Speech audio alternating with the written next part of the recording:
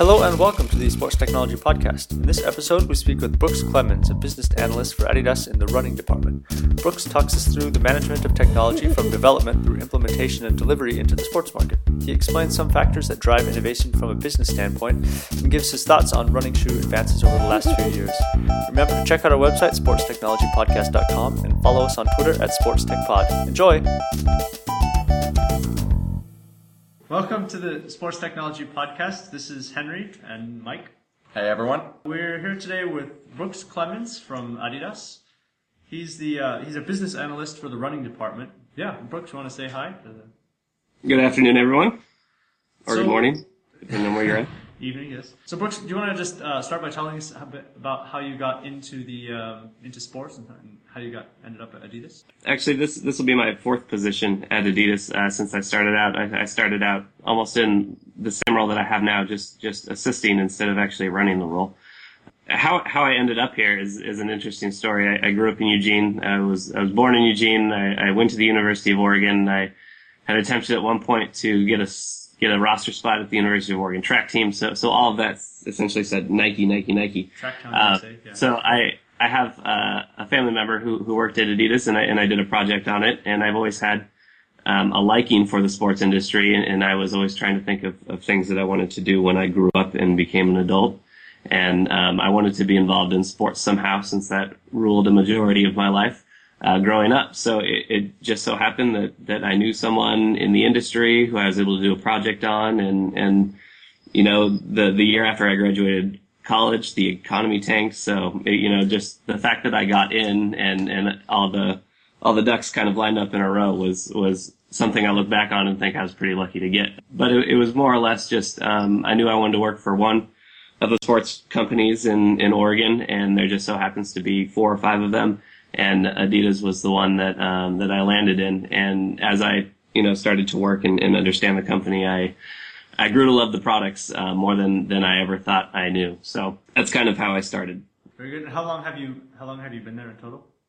As of September, this will be my 4th year. A lot of the stuff that we've spoken about on the podcast is kind of lab based, or kind of starts at the prototypes and the beginnings of products. And so I think we're interested in finding out how technologies and new products make it from the lab and the testing to the shelves, basically, and how they go through the company. So is there a general path for new technologies through the company? There's many pathways, actually, to be truthful. Some of them start in the lab, where there's a sports researcher who has an idea for a technology, and he'll start to research the technology, whether it be, midsole foam to different compounds to lighten the footwear piece or the apparel piece, make it perform better in whichever context that they're using it in.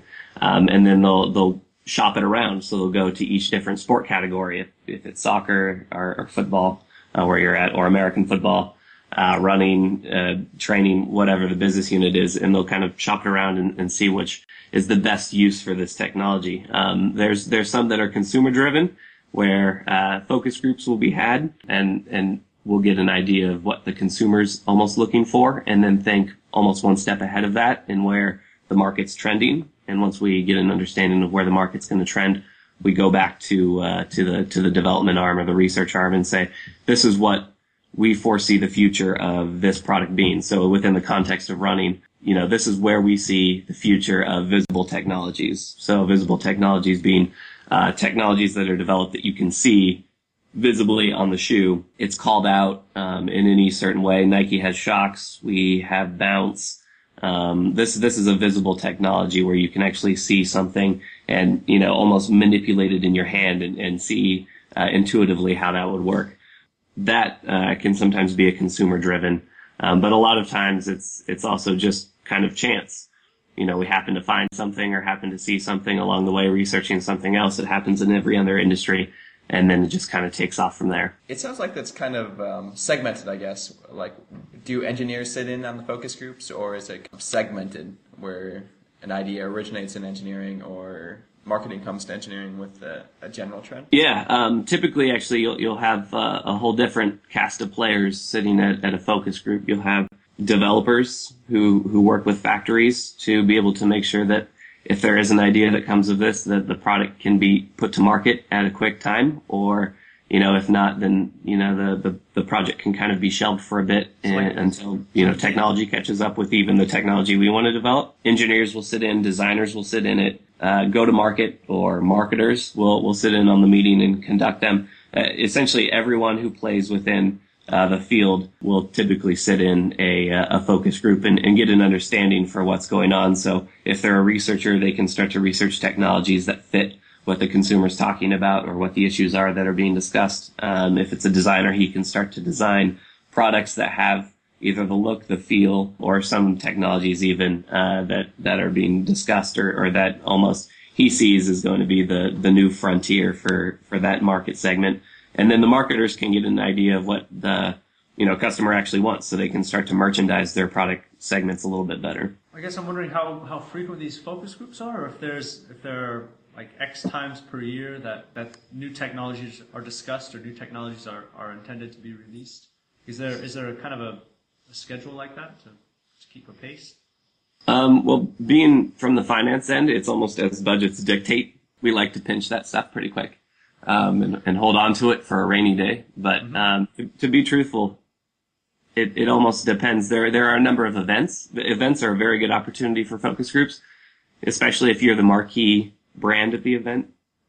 Because what you can do is you can almost box out all the other competition and just have full access to everyone at your event, and you're the only brand there. So you can get feedback and you can have almost unlimited access to whoever you want. Sometimes you're at joint events like conferences, or you're at, some type of fair or something like that. So you need to almost market yourself as someone you need to. A lot of other times it's just contacts. So we'll sit down and, there will be a cross country season. So we know that we'll want to do a number of focus groups within that cross country season. And, someone in the business unit has a team that they coach. So, if the initiative is going to be for teenagers, then we'll get a bunch of teenagers from that team to come in and, incentivize them somehow, just so they don't, feel like we're just milking them for nothing. Because it is a two-way street. We rely heavily on consumers and consumers, shop for our product. So we believe it's a two-way street. So at that same time, we want to make sure that they feel that they're a part of the process as well. And aren't just, being brought in for nothing. So a lot of times that's how they can kind of spontaneously happen. There are other needs sometimes that come up, questions that come up with certain accounts. So in the United States, there are, large big box accounts like Dick's Sporting Goods and Sports Authority and other people like that. Some, there are smaller running specialty groups that have, smaller shops, and a lot of times, they will come in for a meeting and, ask certain questions, and that will spawn the need for a focus group or a quick turnaround focus group. So we'll meet with them and then, kind of come back to them at a later meeting point and either try and get our point across or give them some answers to some of the questions that they were asking. So really there's a whole mess of reasons on how focus groups come about. Some planned, some structured, and happen every year that coincide with events that you have, and some just kind of, come out of a conversation. Are there any challenges kind of developing products to target both the average consumer, weekend warrior, versus some of your elite athletes? Is the process any different? Like, do you specifically work with, someone like Derrick Rose as one of your athletes? Do you specifically work with him to design stuff? Yeah, I think that athletes like Derrick Rose influence the other products that you have. Kind of like a trickle down, so you kind of, do you design stuff? The original example of this is Jordan, and Michael Jordan influenced the rest of the Nike basketball line. It's been documented in almost, every book written about that company that, the thing that really took off was the fact that they had Michael Jordan. They had products and they had, a breadth of running shoes, but until there was an athlete that legitimized that brand or that product, it made it very difficult to be able to show value in the other ones. So it's almost that marquee figure provides legitimacy for the rest of the brand or the rest of the product. So with ours, we do develop products specifically for the athletes that we sponsor, and, almost to no expense sparing, do we go to be able to make that product happen. We want to make it the best product we absolutely can make. And then, we try and model that as we go down, but understand economies of scale, and that, sometimes some of the materials that are used in some of the inline products is what we'll call it, or products that are offered, to the market. It's too expensive. So if we wanted to make Derrick Rose's specific shoe available to the rest of the market, there are a bunch of personal tweaks that are done to that shoe. We have the Derrick Rose shoe out on the market, but there are personal requests that he has for that shoe. And sometimes if an athlete has a lot of requests, that shoe can almost retail for $400. And, you're going to have a very small group of consumers that is willing to pay $400 for a shoe. So a lot of times, the other products that are made are almost inspired by, the products that are developed or engineered for those elite level athletes, but they're almost done so that we can offer it at a price point that is palatable to the consumer. But at the same time, still maintains a lot of those unique qualities that make that shoe an elite level shoe, or apparel piece, a level apparel piece. When you say kind of elite level apparel, do they come to you mostly with fashion requests, or is it I want a performance request, I want to run faster, jump higher, or is it kind of a mix of the two? Elite level pieces often can be even seen as price points. So the higher the price point, the more intrinsic value that piece has, the look as well, but a lot of times it's materials. So if you're making, and this all speaks specifically to apparel to start, if you're making an apparel piece for, let's say, a sprinter, the compression needs to be of a certain quality to be able to hold in the muscle groups. So we developed a technology called Power Web, and what it is it's a thin structural piece of overlay material that is put onto the compression short to support major muscle groups. And what this will allow you to do is to be able to sprint or do whatever high energy activity it is at a faster level for a more sustained amount of time. We almost liken it to, if you're doing push-ups on the ground, try doing push-ups on the ground and then push-ups on a mattress and see which is more exhausting. Obviously the mattress is going to give way a little more, so you're going to be using more energy to be able to push against it. So if your muscles have something that's stronger to push against, it's going to decrease the amount of muscle fatigue and actually give you a little bit of energy return in the process. So that's almost considered an elite piece of apparel. It's something that performs a function beyond just covering your body. Moisture wicking technology.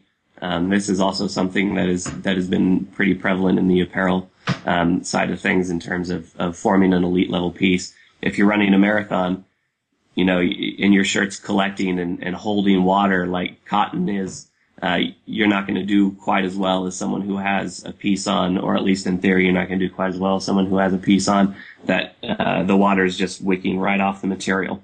So that's another technology innovation for apparel that is seen to almost cater to the elite level athlete. And then in footwear, it can be anything from breathability to slight energy return to articulation in the midsole, which just means that you can manipulate the shoe almost in 360 degrees, crumple it up. We have the Climacool Ride. Nike has the Nike Free, and so on. These are almost seen as elite level products that were formed out of a need to, not only strengthen feet, but give the shoe more flexibility so your foot moves in more of a natural sense, and so on. So these are products that are developed almost with an elite mindset there, but can still almost be broken down to be made available to the rest of the consumer market. Slight change in direction. I think earlier you mentioned that some departments may choose to hold on to a piece of technology or a new design.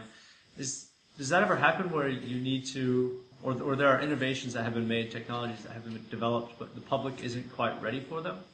And I guess as kind of a second question, is there an education process that you have to keep in mind when bringing out something new? Sure, yeah, and each one of those questions is different in their own right, but they all tie in together. Yeah, so, cool. So is there technology that we hold on to that we deem that the market isn't ready for, that we have seen that the market isn't ready for? Yes, of course. If you think you have a team of researchers who are all researching on different products, I think a lot of times there are products within a single selling season, a single 6-month period that the market just isn't ready for.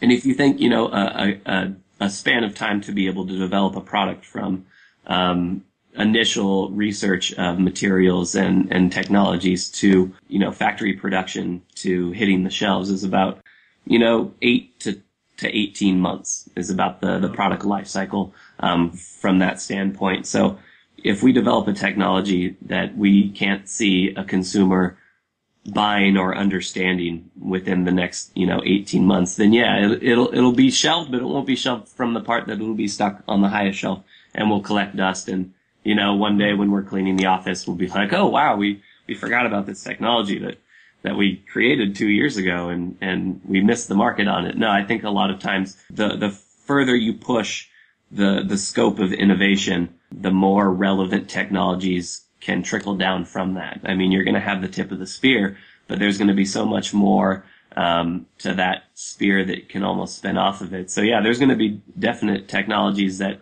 come about. One of them was carbon fiber. I mean, they were making carbon fiber components for planes and cars well before we were putting it into sports products. And now, they make bicycles out of it. They make bicycling shoes out of it. I mean, the compound is just there. So, technologies like that, it took a long time for consumers to understand the need for it or recognize its usefulness within the sport. So I guess at the same time, you want to be able to show some sort of progression, like maybe start in one kind of line of technologies and then improve that and improve along it and kind of bring the consumer up to the peak of that technology slowly, rather than just kind of starting at okay and going to best. You want to kind of bring them up as time goes on. Is that? Yeah, I mean, I think methodologies and research are fairly similar across a lot of industries. So, whether you're researching technologies on drugs or researching technologies on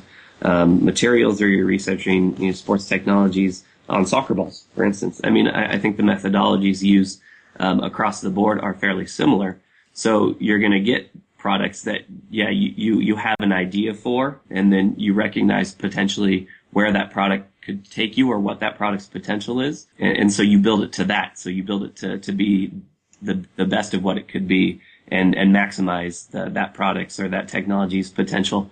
But at the same time, you can see a lot of things that spin off of it. You see some failed experiments that turn into something that you'll see, oh wow, but that will work for this, or that will work for this sport, or this will help with this technology to help it come about. So, even some technologies that are made for unrelated purposes can end up, gathering synergies and helping one another out. So yeah, I think there's a lot of that in that you're going to try and make that product to be the best it can. But sometimes, there are spin-offs from that technology that are unforeseen, and sometimes those even become the better technologies than the ones that they are set out to be. Is there when you're releasing new products, like extraordinarily new things, like for example, a few years ago there was the first electronic shoe released by Adidas. Is there a process in mind, or is it something that takes a lot of thought on the part of the business people, the marketing people, on how the public are prepared or how the public are made aware of the technologies and just kind of the education process like that? Oh yeah, there's an entire department devoted to that, where we take a technology and need to show its usefulness or explain even what the product is. A lot of times some of the product you can't see the technology in it, much like that intelligent shoe, all the components were in it. So there was almost a clear piece of plastic placed underneath it, so it's almost like a window, so you can see in it and see the intricate moving parts of what's going on and then explain it. So sometimes you don't have that clear window into what that technology is. So there's a department that will come up with creative ways to make the product's technology not only resonate with the consumer, but make it understandable and have a value added purpose to whatever the consumer's buying it for. So if we come out with the intelligent shoe, it's not only showing that the components inside are actually working when you push the increase cushion or decrease cushion buttons on the side of the midsole, but what decreasing cushioning is for or can help you with, or what increased cushioning is for or can help you with. So a lot of those components of the shoe that have been put into, that we understand from, a product creation and a product technology standpoint and even a go-to-market standpoint, a lot of consumers will just say, wow, that's a really expensive running shoe, and I can buy a cushioned running shoe for far less than that, and I don't really know why I would need to adjust the cushioning on the shoe because I love this shoe and I've bought it, for the past 100 years and I'm never going to switch. And then there are those that are like, wow, that's a really cool shoe. That's new technology. You don't need to tell me anything about it. I'm going to buy it and I'm going to figure it out for myself on what's going on because I love to do that. And then there are, another consumer that's a little skeptical but is open to something like that. And I think that's where a lot of the education comes in and into directing the consumer to the different aspects of the shoe, why we created the different aspects for the shoe and how we think that it can help you. And hopefully you'll see the value in that and will take the shoe to the register. Okay, moving on now. So I think you're quite a keen runner and I'd say pretty well involved in the latest in running technology in the last many years. And I thought we'd just kind of ask your opinion on the progress of running shoes as of late, especially the trend of minimalist running footwear lately. Yes. So what over time, what improvements do you think you've seen from a runner's perspective in the latest of running technology? Well, to start, that yes wasn't how much I've known or how smart I am about running technologies. Now that yes was I understood the question, so not trying to be arrogant.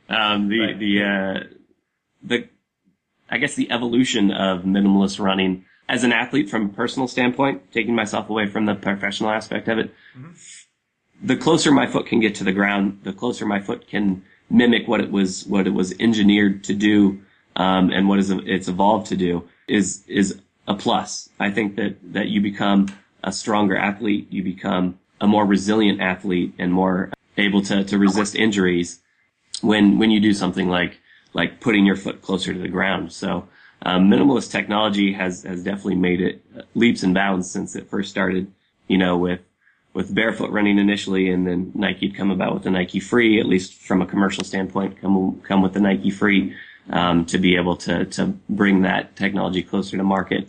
And now, it's just exploded. So Saucony has a minimalist shoe. New Balance has that line of Nimbus, where it's minimalist. And I guess the rebirth of the Nike Free, but even lower to the ground, is, the Vibram 5-finger toe, which is almost the most radical of all the ideas, where you're taking a shoe that looks like a normal shoe and turning it into almost, a gorilla foot is what I've been told it looks like exactly. Yeah. So I think all these technologies are reasonable, and not only reasonable, but very useful if they're, executed right. And I think that execution is the key component in many things. So, from so a minimalist, do you mean executed by the company that's selling them or the athlete themselves? I think both. I think for the company that's selling that product, they need to execute their product in a way to make the consumer understand why they developed it. And I think from a consumer standpoint, you also have to understand that there's more to the barefoot movement than just companies wanting to make a profit. That's definitely something that's seen as the forefront because, everyone has a shoe out and it's seen as the latest trend and the latest and greatest. But, cultures have been running barefoot for many years and people have written books about this, and you can just almost open up any old National Geographic and see that there's not a lot of indigenous cultures wearing shoes. So the thought of going barefoot isn't, anything revolutionary. But I think as an American culture or as a Western culture, our feet have been raised off the ground for quite a long time and have been in very cushioned and soft shoes. So, at least as far as the product technology standpoint, and even this is where education comes in, the better we can educate consumers on how to use this product, to not only better their athletic prowess or their athletic resiliency or performance, but do it in a way that will keep them safe and injury free so they can enjoy the benefits of starting to strengthen their feet. I think as a company that's on us to be able to inform the consumer as well, because there are going to be a lot of consumers out there that aren't as skeptical about the movement itself and more just look at the aesthetics of the shoe or what the shoe looks like, and really want that without understanding really what they're getting themselves into, and aren't going to go out and research, okay, so I'm putting this new, completely different type of footwear on.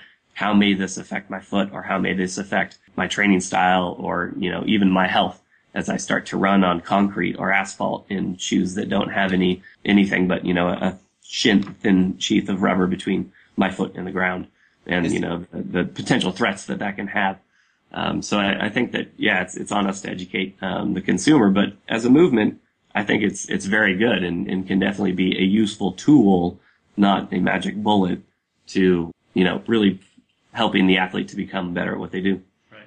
Is it a challenge from a company point of view, kind of designing all of these shoes past 5, 10, 15, 20 years with kind of the message that more cushion is good, you need kind of cushioning under your feet when you run, and then this whole movement now, even I believe you guys have a minimalist shoe as well. Like, how do you kind of reconcile these two philosophies in your product line? To be truthful, if you look at a product breadth from, an entire range standpoint, so there's going to be stability foam, which is very dense and helps with motion control on one extreme, and then you have, a barefoot running shoe on the other extreme, and then there are products that almost, if you line them up, you can progressively see, the cushioning or the foam getting lower and lower and lower, and, other call outs are starting to happen that we've inserted this technology to be able to compensate for this, and we put this in this shoe and this in that shoe.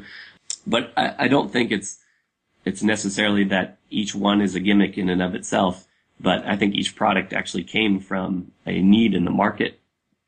So if you look at all the products, a stability shoe may have been created for someone who doesn't have the desire to want to, change their running gait or to change their foot strike or strengthen, any part of their lower body. They just want to go out and run because they're on time constraints and they don't have time, to work out or anything else. So they just want to grab this running shoe, but they have some knee pain and it's caused from, severe overpronation. So, we've decided to put this foam in there to help correct and almost put that gait into a neutral foot strike. So, that isn't necessarily a gimmick in that it actually helps someone do what they want to do and do it relatively pain-free and help them become injury-free in doing what they're doing, but we also understand that there are, as we go down the line, those that progressively focus more and more on their art form or their sport.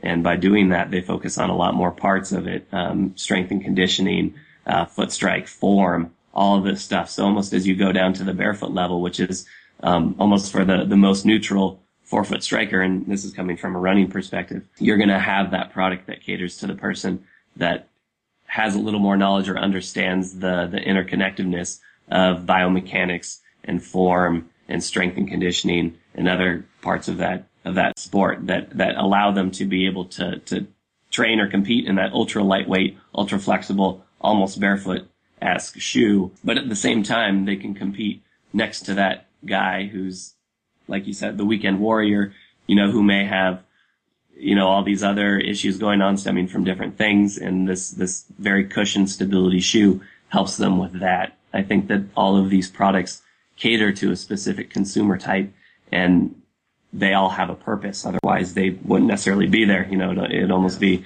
Darwinist at that point in that, each shoe would just fall out of the market because they wouldn't be purchased and, we'd be putting money behind it and they just wouldn't be selling through. And there's just no need to keep that shoe around. So I think that you see all these technologies stay around because they fulfill a purpose and they fulfill a need. Whether some person thinks that need is ridiculous and isn't a true running shoe, I think if you put one foot in front of the other in a very fast set or pace, you're running. So technically you're a runner. So, who is it for someone else to say that you're not a runner? Yeah. So I guess it comes back to what you were saying earlier about education. The right shoe for the right running style, the right runner. I think that's an important match to make. Have you started to, decrease the foam beneath your foot? I've understood, and actually I'm coming off of my right foot being operated on in March and my left foot being operated on here in another month to correct foot strength issues or issues that resulted from foot strength. So it's almost like I was turned on the hard way. And, other people have different ailments that come, hip or knee or back issues that come from, having underdeveloped muscle systems. But, as a aspiring jumper in college, I was beating up my feet far more than they could handle, pounding that I was putting on them when jumping. So, I've almost seen the benefits of lowering the amount of space between my foot and the ground and making my foot work a little harder, each time that I go out there. Within reason, though. I mean, I don't want to create another problem because I want to drop from, an inch and a half of foam down to the ground right away. It's an easing in process. I mean, you're going to ease your way out of smoking. You're going to ease your way out of, a cast, and you'll have physical therapy to decrease and those are all slow processes. So yeah, personally, I've started to decrease the amount of cushioning that I have. And I think that there's a sweet spot where you realize that, at this point in my development or even my age, one shoe is not really right for me because either there's too much shoe in it or that there's not enough support or cushioning. And there's a sweet spot that each athlete hits. And for me right now, that's going to be somewhere between a marathon flat to a marathon trainer. And that's kind of where my sweet spot is right now. But I do other things, like walk certain distances or other things more in a barefoot shoe or even just in my bare feet, just to help build up those muscles to start to help my transformation to maybe something even thinner than what I'm in now. And, who knows where that'll take me. And I think there's tons of variables that affect an athlete far more than just the product. So for now, anyway, I'm going to continue to decrease until I kind of find that sweet spot where it's almost a net loss for me to go any lower. As we approach a close, are there any new things we should check out from the Three Stripes presently or coming up? Any technologies? As my great colleague Jim Jennings would say, 2012 is going to be an Olympic year. And an Olympic year is where companies like to show off what they got and what they have and what's new and what's the best and what's the most innovative technologies. There are a number of technologies that we have coming out for the Olympics, and maybe more about the World Cup than I do, in terms of products coming out for that. But I think that the things that we have coming out are pretty cool. I'm trying to think of ones that I can actually talk to you about. There's some innovation in materials.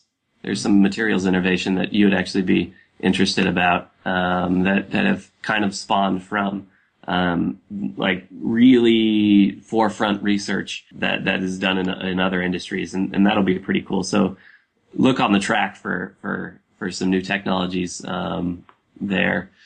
See, I'm trying to think what other hot things are coming out. Well, going the other direction, if you can't think of any, are there any things from the business side that you think would be cool to see coming up through the technology side?